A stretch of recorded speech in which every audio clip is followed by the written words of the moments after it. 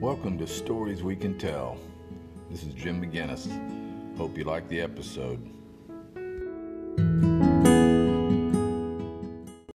Hello, I'm Jim McGinnis. I've been following for a long time what we loosely call teacher salary negotiations. I've been following silently, as have many of my colleagues. Kind of made me shiver thinking of the silent majority. Once again, the teacher, the indispensable part of education, is marginalized. This is not about me, though, folks. I'm out of here soon. But I've still got skin in the game. The future of my profession, the quality of education for your children and my grandchildren, this ain't about me. It's about my colleagues. I owe it to them. It's about all of the young, creative, energetic, hardworking, independent teachers that will disappear from the landscape, either by being forced out of the profession or choosing never to enter it in the first place. Sure, many will keep on keeping on. We always do. But the cost will be certain. Lost creativity, lost energy, and unfortunately lost idealism. I've spent a whole lot of time over the years speaking out, trying to protect the classroom, but folks, nothing matters more than the willingness and ability to provide the teacher with a living wage. There is no shame in wanting to make a good living. But every time a young person chooses another profession over teaching because of financial considerations, the nation is weakened. There, I said it. Now, the next paragraph is going to be in the direction of appealing to the good people of our community and state, to the better angels of their nature. But instead, I want to talk to you, the teacher. I have read so many gripping testimonials lately on our profession. Each one of them touches me in some way. Whether you're a teacher or not, though, I'm not sure you want to hear the rest of this. But you need to. As my wife's cousin would say, it ain't good, but it's true. Friends, we have to rid ourselves of the martyrdom culture in our education system. Yeah, I do it for the love, but I'm not above the money.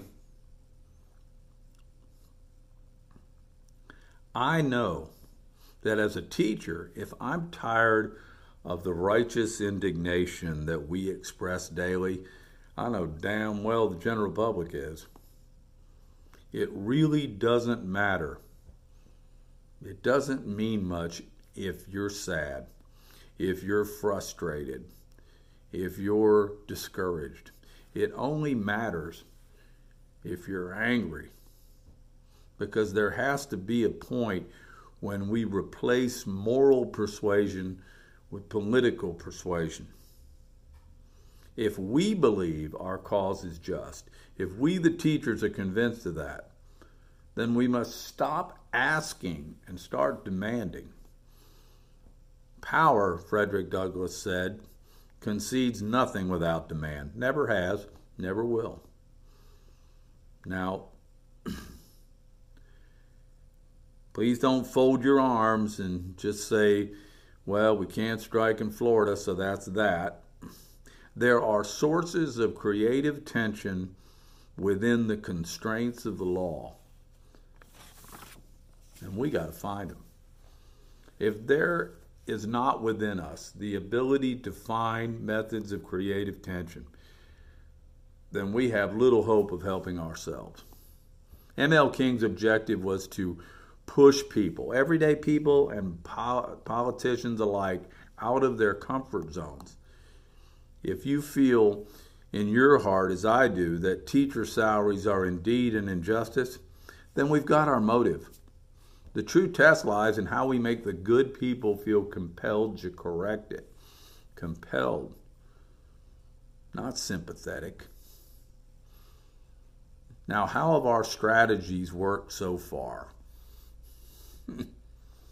I'm sure your response to that one would be something about the lack of solidarity among teachers, perhaps pointing your finger at me. So it goes. How many of you are out there speaking out and marching? Small percentage, you think? I certainly admire and respect those of you who do. Hell, 20 years ago, I tried to drag the union toward a more militant position. It was like kicking a cow in the ass. I think maybe 3 of my colleagues stood up for me, maybe 4. It was obvious back then that teachers themselves weren't ready to come out of their comfort zones. And, since then, I've grown weary of championing lost causes. Well, aside from being a Pittsburgh Pirate fan. But seriously, I've never felt good about losing. And the reason I said that is maybe there's a small percentage because there's a limited confidence that the methods of our appeals to the public will actually work.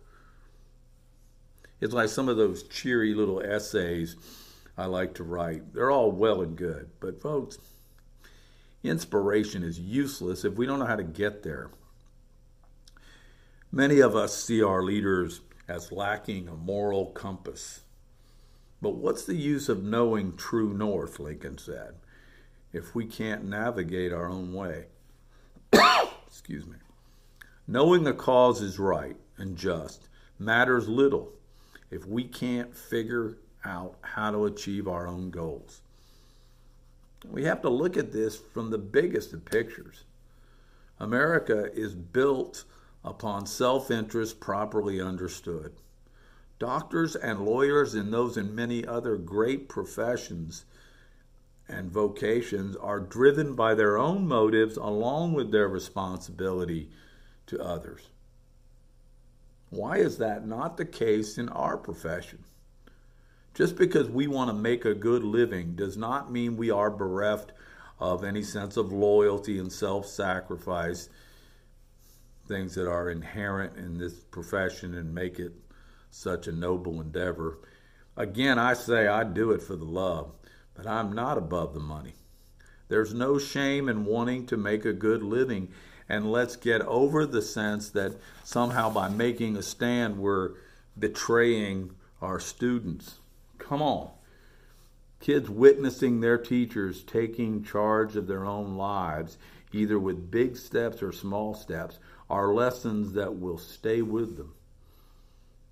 Now, I don't have the answers. Hell, I'm much better at making the cannonballs and firing them. Okay, old man, what will work, you ask? Well, surely this particular forum is an excellent place for coming up with methods of creative tension. You start telling people how to achieve their goals, and their numbers will rise. I guarantee it. Let's figure it out. There's a bunch of you a whole lot smarter than I am, I know that. But I read on your Facebook page something about not putting the union in jeopardy. Lord, maybe it needs to be in jeopardy. After 35 years in this county, I can't for the life of me figure out how it justifies its own existence. I grew up in a union house. I know what a union is. And BFT? Nope. Yes, we must be inspired by so many other teachers in so many other states. But Florida is unique. And again, Douglas reminds us that we can't grow crops without plowing the ground. Power concedes nothing without demand. Let's figure it out. First, you got to get mad. Fair winds. This is Jim McGinnis.